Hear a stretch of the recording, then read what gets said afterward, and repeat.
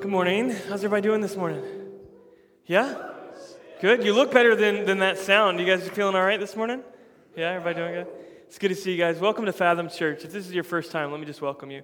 And I hope I'm welcoming you home. And if this is your first time or last time, we're really glad you're here.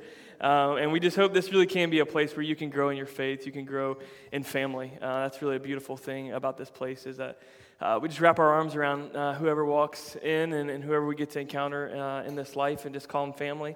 We're all sons and daughters of God, and so we're really glad that you're here. Last week we kicked off this brand new series called Family Matters, and we got to do the sing-along last week. We did the Family Matters sing-along. So I was going to do that this week, but this video was too good to not do. So, but today we're going to be taking a step further into really talking about love. And so that's kind of one of the core elements of this whole series in family is love, right? It kind of holds the family together. And we think it's even deeper than that. Really what we're talking about starting last week and then for the next couple of weeks is really how the love and the grace of God, when we encounter that grace, when we encounter the love of God through Jesus, it transforms everything. You can't stay the same. It transforms you in really three specific ways, in a lot of ways, but in three specific ways over the next couple of weeks, what we're talking about. One is how it transforms us into more grateful people. It's Thanksgiving, right? We're going to talk about how it transforms us into more grateful people. And we begin to view everything with this lens of the gratitude that we have towards Jesus for what he did for us. But not only the gratitude, but just the gentleness of Jesus. Now we begin to interact with people differently. So that the gratitude is one aspect of it. The gentleness of Jesus, our interaction looks like that. And then the last one is we're more generous. Because of that gratitude, because of that interaction, we're more generous. And we don't hold everything with a closed hand and a closed fist, but an open hand because we realize how gracious Jesus has been to us, how generous he was to us, and how generous the Father was in giving his only Son for us. And so that's what is kind of setting the kind of bed for this entire series. And today we're taking the core of it, which is love. And I'm joined by my love, my wife Taryn up here. You guys excited to see Taryn up here? I'm so excited. And so she's going to be, we're going to be teaching together, and she's going to kind of dig us in here to get us started. So he likes to do anything that makes my face turn red. Oh, that was the least of it. It'll get bad. It'll get bad today. I'm just telling you. Yeah. So today, just to get started, I'm going to open up with a little funny story, just to make everyone feel a little extra awkward. Just so you know that we're not going to go super crazy, serious, deep for the whole time. The first time that we ever said I love you to each other was quite a funny thing. You kind of imagine this beautiful romantic moment with the sunset behind you. And so we had been dating for a couple of months, I think, and we were sitting on my parents' couch in their living room, and I looked at him, and I think we both kind of knew, but we just thought, it's 2 months. You can't say I love you in 2 months. So we just kind of I like you a whole lot. We just did that whole thing for a while. And so one night we were sitting on the couch, and I love spending time with you. I love so much about you.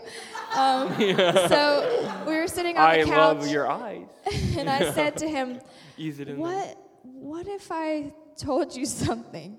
And I think he knew where I was going, but he humored me and my nervousness, I guess. And he said, what? I said, what if I told you that I loved you? And he said, well, I would say that I love you too. So we kind of had that wonderful romantic moment of saying I love you for the first time. You guys get to most intimate parts of our life, or close to the most intimate parts of our life. Yeah. The first time we said I love you. So that's our I love you story. But really what we want to kind of dive into today, because I think a lot of people, we've just all grown up in different homes and settings, and I grew up in a home where my mom probably said I love you 10,000 times a day. But some people, they don't ever hear that in their home. It doesn't mean their family doesn't love them or, they're not crazy about them, but they don't throw that out. And then there's some families where they hear it all the time, and then there's some people that just don't hear it at all. And so we kind of just want to zone in on a scripture this morning and see what God says about love. And I'm not as good as Kyle with the whole notes thing. So if you ever see me like doing this, I'm just trying to remember what's coming up next. But we also live in a society where like we love Justin Bieber and like pizza. And so like there's just such this different like I love you and to God I love you and then I love my iPhone update. It just doesn't like match. So we're really going to kind of just bring it down into the scripture and what God says about love and what that is and how it affects us and then how it should affect the way that we treat others. And if you're not married in here, don't freak out because we're not just going to talk about marriage kind of love, because the truth of the matter is that God compels everyone to love, that it's a commandment. Love your neighbor, love your enemy. Love is wrapped in the whole, you just can't have it without love. So don't be mad at us if you're not married and you think that, why did you wake up in this morning to have frizzy hair, this beautiful weather, to hear about something that doesn't apply to you, because the truth is it just does. I just call it curly. I don't call it frizzy. That's all I call it. Yeah, absolutely. Because Jesus took it even further. He didn't just say, like, love God, love your family. He said, love your enemies. He said, bless those who curse you. So Jesus took this thing really far. And the truth of the matter is that Scripture tells us in the Gospel of John that God is love. We're used to hearing Jesus loves you. But let's take that a step further. God is love. That means every other definition of love revolves around the understanding that he in his being is love. He doesn't have to try. It is within him. And I love the idea as us, as believers and children of God, that this relationship we're in, that at some point, it's a dream, it's a goal, that we would not just act in love, but we would live, like we would be love, like we would somehow in our essence, like we would just love, and it would become as natural as breathing to us. And that's what Jesus can transform us into, all those ways. And so we're going to read a scripture together in 1 Corinthians 13. Many of you have heard this, whether you've been in church much time at all. You've heard it in different places. And that's where we get love never fails, that line, and a bunch of other great scripture here. So we're going to look at 1 Corinthians 13. We're going to look at the whole thing. So let's go ahead and toss that up. If I speak in the tongues of men or angels, but I don't have love, I'm a resounding gong or a clanging cymbal. 1 Corinthians 12 has been all about spiritual gifts. So all these things that God works through us, things like leadership or prophecy and all these gifts, wisdom, knowledge, administration, all these things that God does through us. And he's saying, look, if you can have everything in the world like that, but if you don't have love, you got nothing. If I have a gift of prophecy and can fathom, I love it when I see fathom in text, all mysteries and all knowledge. And if I have a faith, you guys probably think I just do a search. Where's fathom at in Scripture? No, that's not how it came about. That's not why it's up here. And if I have a faith that can move mountains, like that's big faith, but I don't have love, I am nothing. If I give all I possess to the poor and give over my body to hardship that I may boast. He's talking about being a martyr. He's talking about giving away everything you have and then giving your life, that you could boast. But if you don't have love, you gain nothing. He's talking big language about this thing of love. And so if some of us would be like, oh, love, fluffy, whatever message, this is a big deal to Paul right here as he's talking to the Corinthian church. Love is patient. Love is kind. It does not envy. It does not boast. It is not proud. It does not dishonor others. It is not self-seeking. It is not easily angered. And it keeps no record of wrongs. That's really hard, all that stuff. Love does not delight in evil, but rejoices with the truth. It always protects, always trusts, always hopes, always perseveres. Love never fails, but where there are prophecies, they'll cease. Where there are tongues, they'll be stilled. Where there's knowledge, it will pass away. For we know in part, and we prophesy in part. But when completeness comes, or perfection comes, what is in part disappears. When I was a child, I talked like a child, and I thought like a child, I reasoned like a child. When I became a man, I put away the childhood, my ways of childhood behind me. For now, we see only a reflection, as in a mirror. And the mirror that he's talking about here is a poor kind of viewing mirror. I'll talk about more in a second. Then, he's talking about the age to come, we shall see face to face. Now I know in part, then I shall know fully, even as I am fully known. And now these three remain, faith, hope, and love, but the greatest of these is love. If you'll go back to verse 12, and we're going to spend a few minutes there, and then we're going to go back to verse 7. There's a lot of incredible content in here, and just really the depth of what Paul is getting at. Like, look, he's just basically saying that you can have anything you want in the world, but if you don't have love, you're missing it. You're missing it. And some of us may be sitting in here, and we really think we're conquering this Christian life, but we don't have love. Like, love isn't, I'm not saying possess it, I'm just saying we live it. And one of the things that we're going to look at here in just a second is all these are active verbs, that we're living them out. But I think before we can get to, and we're going to spend our time today in verse 7, it always protects, it always trusts, it always hopes, and it always perseveres. We're going to look at that here in just a second. And those are outflows of love. But outflows, really, we can't talk about those unless we talk about where the inflow of love, because you cannot give what you do not have. And some of us have had rocky starts on really relationships and tried to make things work, and I don't know, but there's just a good chance that you cannot give what you do not have. And really understanding this love that God gives us is really a starting place to have an outflow of love to the people around us. I believe it's the purest form of it, in fact, because God is love.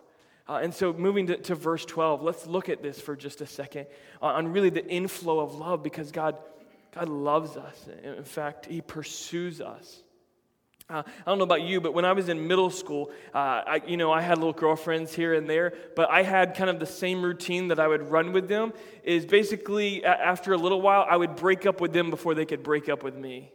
It was like, that was winning, was just break it. Like, because I think in my brain, I thought at some point, they're going to realize I'm not perfect, because I was beginning to realize they're not perfect.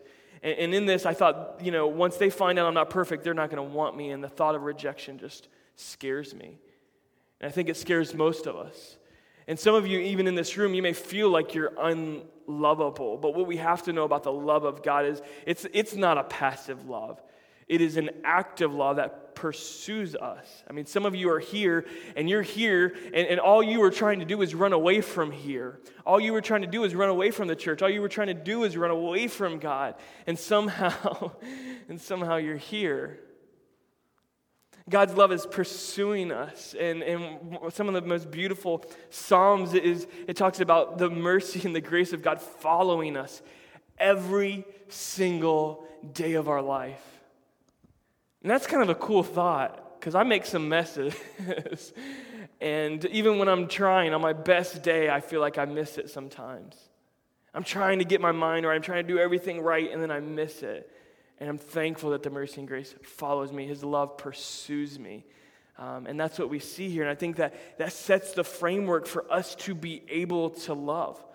Because with some of us battling this idea of not even being lovable, and we think we've got to, live up to some standard before God will love us, but God loved you before you even had a thought of Him. Before you ever considered getting your act together, He pursued you. In fact, I think the whole idea of you thinking about changing some things in your life or longing for purpose, I think is because God loves you. I think it is within you and your essence that God created you that way. To not only love, but to be loved. And before we talk about loving others, just for a second, in a moment, can we just take a thought and just say that God loves me? I mean, like in His essence, He has created me and He knows me fully. Look at that verse 12.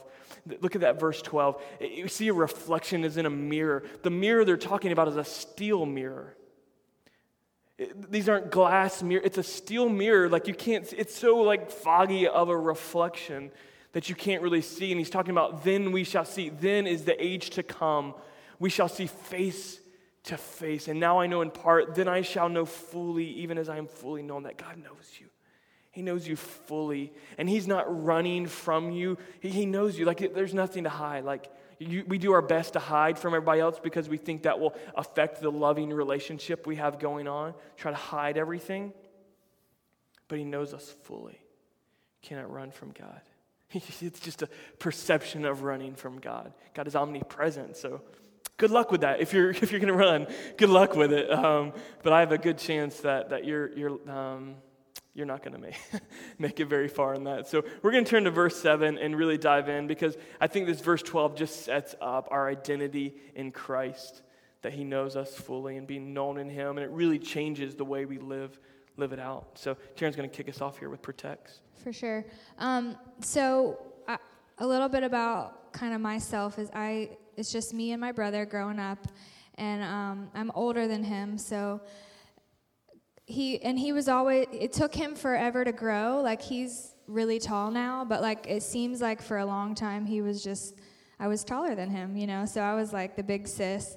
And anytime anybody picked on him or probably even looked at him funny, I was like, Mama Bear, like, don't mess with my brother, or I will. And I'm like, my dad says I'm like 95 pounds sopping wet or whatever. So like, what am I going to do to somebody? But still, I was like ready to fight. Like, do not mess with Clint, or I don't know what I would do, but I would be real serious about it. And then when we got married, I was the same way with Kyle. Like, when you're in the ministry, your life is in this glass box, and everyone has something to say. Like, they want to know, I don't know, they just want to know everything about you, which we have nothing to hide. But still, sometimes people say stuff about you, and it comes back to you, and you're like, oh no, you're not going to say that about my husband. And like, so I would just be like, no, and so it kind of became a joke, and we were college pastors, and people were like, just don't say anything about Kyle around Taryn, because she will be so mad at you. And like, I don't know what I would have done, but I still like to threaten, I guess. So watch out. If you say anything about Kyle, I will get you. I know that's Did you say cut? Oh, cut you? No, get. Oh, get you. I'm not going to cut anybody. As we say around my house, I'm liable to do anything. I'm liable to do cutting. anything. I'm not going to be doing that. But anyways, so that's the protection that I grew up with. It was like, you fall down, I pick you up, or you need protection because of something that happened to you.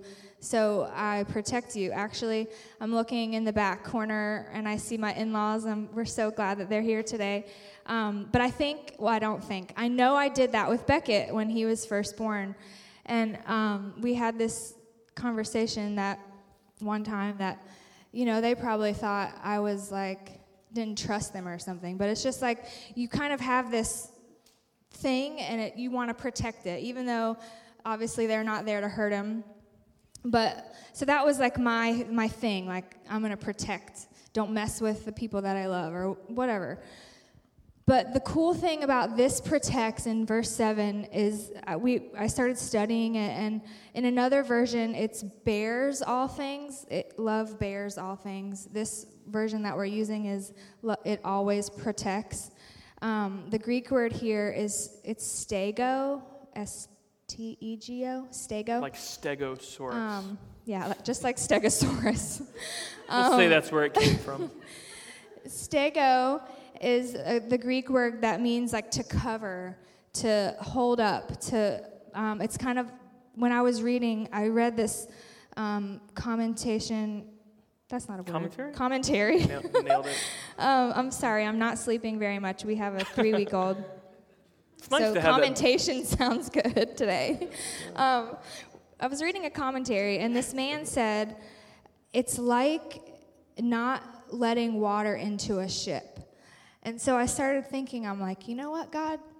The love that the love that you're talking about is not like I fall down, you pick me up. It's like before you fall down, I'm protecting you. It's this action verb that is very proactive instead of reactive. I think a lot of times, you say you're going to protect your family or you're going to protect your house. Of course you are, but you're thinking you're going to protect them from if something happens or, because we live in a crazy world and things happen. But this kind of love that God is challenging us to give is this proactive, before anything even happens type protection.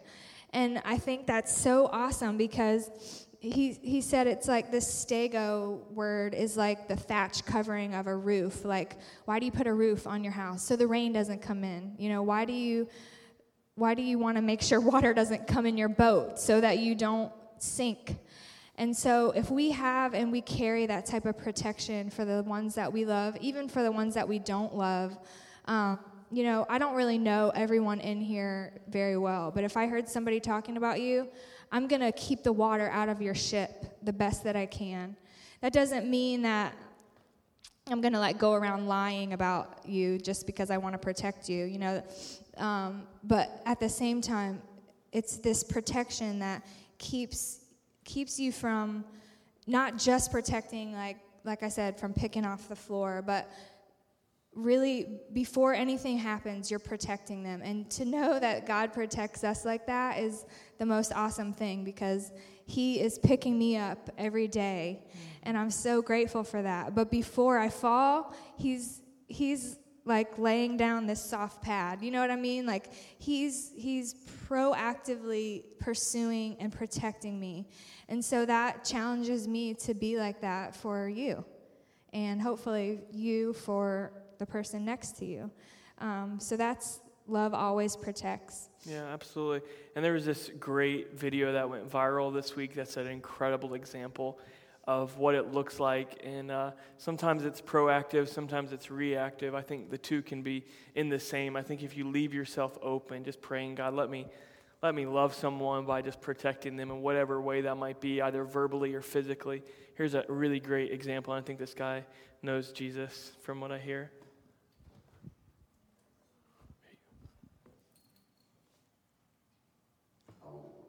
Traffic was normal, pedestrians going by is normal. She was distraught. She was really dismayed. I grabbed her, and I grabbed her arm, and I put my arm around her and I said, do you want to come on this side of the car, bro? And that was actually the first time she actually spoke to me. She said, yes, it was meant to be. I was supposed to be there for her at that moment, and I was. I wanted to convey that, whatever it was, we're going to help you through whatever it is. And it's not as serious as sometimes the one I did. I felt like I did what I was supposed to do at the time. I'm a football guy, so, you sit on the bench, the coach calls your number, you got to go in and make a play, and you got to do what the play calls for. And I think that's what I did. Pretty powerful story about really keeping our eyes open and being proactive in that, and even reaction. I mean, even with the reactive thing, the thing about this verb, it's a present tense verb that we protect. And I mean, my buddy Corey up here, he's a former offensive lineman in school, and man, think about offensive lineman. You're incredibly active, and your job is to protect the quarterback, and really anyone that is, we should be loving each other like that, just in protecting each other, verbally, physically, and I think it should just be natural to us after we realize that Jesus, in fact, has protected us. He has covered us. His blood has washed over us. Man, that's powerful. It makes us really open to begin to view people differently, with maybe a little more gentle spirit, like this gentle giant had to take this woman off of a side of a bridge. It's pretty powerful. So let's look at the next part of that verse. And it's trust. And this is a tough one. Trust is a tough one. Like, we have trouble trusting people. It's funny, we joke in our house anytime. We don't do a whole lot of snail mail. Everything's pretty digital these days, but we do a snail mail every once in a while, especially when she does thank you cards. And so anytime that she drops that in the mail, she gets it from her mama, and her mom gets it from her grandfather, and they're so skeptical about the mail. I'm like, and she's like, I don't know if it's going to get there. I need to call them. I wonder if they got that. I'm like, babe, you put it in the mail, therefore it got there. No one is like trying to steal your thank you cards. Like, it got there. Just take a chill pill. But we're all like that. We all kind of have some trust issues We don't trust the mail. We don't trust the government. We don't trust the schools. We don't trust our neighbors. We don't trust our church. We don't trust our pastor. We don't trust the people sitting next to us. We don't trust anybody. We've lost all trust. We don't trust our bank account. How many times does it have to be compromised? You know what I mean? We don't trust anyone. This is the world we live in. But the funny thing about this verse 7 is, you know what verse shows up for, or what word shows up 4 times? Always. It always trusts. It always protects. I mean, it's like not sometimes. What does it say? It sometimes protects. It sometimes trusts. Sometimes hopes. Sometimes perseveres. You never know. Doesn't feel like something you can really put your money in the bank, on. But it says always. And what we tend to do when it comes to trusting people and trusting God, most importantly, is make excuses. Because we've got good ones. I mean, I don't trust my bank anymore because my card's been compromised 8 times this year. Has your mail ever not made it there? Yes. Enough said. I'm not going to dig deeper, okay? I'm not going to get myself in trouble. But we have our reasons. Just trust me. I'll trust you. We have our reasons for why we don't trust, and they're valid. But our doubts in people and systems and organizations cannot compromise or undermine our faith in God and our obedience to God. Let me just drop that again. Our doubts in people and systems cannot halt our obedience to God, our faithfulness to God, because there's going to be a time where God's going to tell you to trust people, to walk further in God's will. You're going to have to take a step of faith. And let me just break this down. Our relationship of trusting people is so intertwined with us trusting God.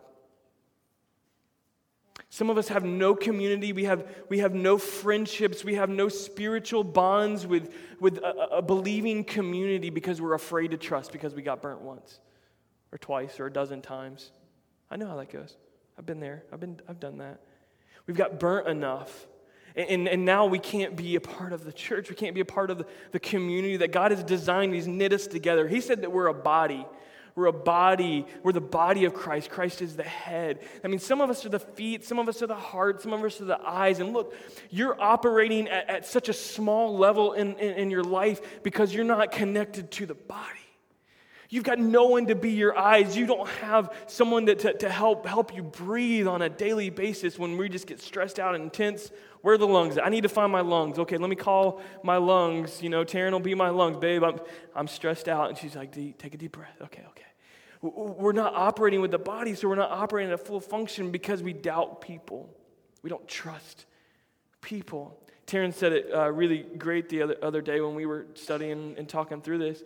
And she goes, we've got to strip away the butt. And I said, do what? She said, we've got to strip away the butt because the butt undermines our faith. Will you tell them the story of what you were talking about, how that was in your own life? How the butt not the butt, but the word butt, B-U-T. Here goes my red face. Sorry. No, I think a lot of times in our hearts we really want to trust. And so we say, Lord, I trust you. But if this doesn't work out, it's okay, And I think we do that all the time, like in my prayers. God, I know that this is going to happen, and then you finish the sentence, fill in the blank, whatever. And I think that God could maybe be offended by that. Like, wait a minute, you just said you trusted me. Mm-hmm. You just said that this is going to come forth. Then why are we putting that but in there? Is it just to make us look better when it doesn't happen? I actually read this thing yesterday that was talking about that scripture of delight yourself in the Lord and he'll give you the desires of your heart. And the writer said, thank God that he doesn't always give us exactly what we think we want, Mm-hmm. And so instead of just saying, but, because it's like a way out. It's like our excuse. Like, well, that didn't happen because, whatever. But what if everything that we believed God for, that was really his desire, not our desire, what if we just really believed it? What if we said, I trust this. period, instead of I trust this, comma, but. You know, I think God would show up so much more if we really held that confidence in Him. And we have our doubts for a reason. I mean, we've heard a thing, give them the benefit of the doubt. And like I said, we've been burned. But the thing with that we've got to understand is that wisdom and discernment is not something that we should remove from the faith process. It's something that we should bring along the faith journey. Wisdom to understand what we should do in certain circumstances. God's called you to be faithful and obedient. God has not called you to be stupid, I promise. And so if wisdom and discernment is telling you, okay, I need to really be careful as I enter this relationship, not moving forward. I mean, I can move forward, but just be wise. Look, pay attention to the red flags. God's taught me this once before. I just need to be wise. I need to find the right people to get connected to. I'm not, being obedient to Christ, and we deal with these doubts of using wisdom, but God has not called us to be stupid. And remember this, that man, that's a good quote, by the way. God's not called you to be stupid. Man's wisdom is not God's wisdom. God's wisdom is so deep and so much higher than our own wisdom. So many times we seek that in other places, but God knows best. He, in fact, is love. And so I think this leads directly right into always hopes. Again, the word always hopes. And hope is something that, man, I feel like it's so elemental to life. And how people make it to the point where that woman was standing on the side of the bridge is because there is no more hope. Hope died. And there may even be people in here like hope just seems so small right now. Financially, relationally, spiritually, just in life. Like, it seems so small right now. And that's all you've got. And if you're there, I get that. I can tell you stories where I felt like that. Where at the end of the day, all I can do is just cry. I got nothing else. I got nothing else. I've felt that before. But as Christians, God, we view hope differently. Life is full because of the hope we have, not in our wisdom or our career path or because of our 5-year plan or because of anything that we can really offer. Our hope is, in fact, in Jesus. We hope differently. And one of the things that it's so funny that this is included in love is because the scripture says that we'll be known by our love for one another, and that hope is a part of that.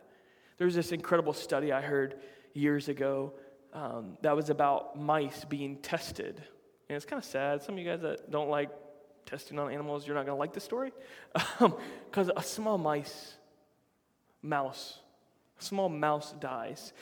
So they had these two kind of simultaneous studies going on, and two different mice.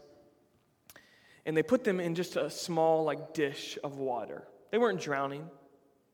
But they had very little, they didn't give them food. And for one of them, they completely darkened the room. It was completely black. Couldn't see a thing. And that mouse, I don't remember how long it lasted, but it lasted for a day or so without, food or water. I don't know the exact stat, but the mouse died. And the mouse right next to it, everything was exactly the same amount of water, same size dish, same size room. Everything was completely black except there was one small light penetrating through the room. And that mouse lasted so much longer. It survived so much longer because of a glimmer of hope. Hope means everything. And when we lose it, we kind of lose everything. We lose our way, and let's just be real. We live in what feels like a hopeless generation. We do. I mean, I don't know. I'm kind of getting a little bit older, and I start to like watching the news, but then I have this reaction of I also don't like watching the news because I'm just it hurts my heart. And some of us just need to remember that Jesus is our hope. Nothing else is our hope. Our hope is in Jesus. And we can just take a deep breath and remember that our hope is in him. And I think there's two elements of hope that I want to point us to. One, it's confidence. It's not a wishing well. I wish it happens. I hope it happens. We've undermined that same idea, just like we have trust. We underline our faith. We undermine it with this idea of numbing down the word. This kind of plays with love. It plays with protect. All these that we've numbed and watered down the words. And hope is not just a wish. Hope is confident. Our hope is in Jesus, and it is confident. And it's not just confident, it's joyful. I believe there's a joy in hope. Like that's what can make you survive through the darkest of times, through difficult circumstances, is because of the hope we have in Jesus. Because you will encounter a time, if you have not already in your life, in which you feel like whatever you were placing all your trust and kind of hopes in this earth, it will be out from under you. And we'll really find out where your hope was. But then there's others that your hope was in fact in Jesus, and the world as you knew it fell out from under your feet. Finances, people, you name it, jobs will come out from under your feet, and you'll come out shining like gold because your hope was in Jesus. And I'm not saying that as a proclamation or prophecy of bad things. I'm just saying we live in a fallen world, in a dark world, and bad things happen. Sick things happen. Things aren't always perfect, but Jesus loves us. He is love. He is love, and we have that hope, and it's rest assured, it's confident, and it's joyful. I often find myself saying, when something does happen, gosh, I don't know how people do it without the hope of God. Like, I don't know how people walk through this world without that, because if you don't have that sometimes it is just a glimmer of light shining on you. If you don't have that, you're done. And I often say that, I don't understand how people do it. The last one, and we're coming to a close in a few minutes, is perseveres. And the other version says endureth all things. It endures. In the secular Greek, I feel so studious. I'm like the Greek girl. Yeah, you are. I can't even say the word, but it's okay. Bring that legit theology. Okay, here, I'm going to try it. It's hupomeno, right? Hupomeno. I'm sure it sounds exactly like that. We got the stegosaurus, and we got the hippopotamus word. There you go. So in the secular Greek, this word endures or perseveres is this hupomeno, something. And starts with an H, ends with an O. That's all I got. But it's a military term. And basically, if you're a soldier and you hear that word, you're holding steady. Like, you're holding fast for whatever happens, hunkering down. We're in the South. Can I say that?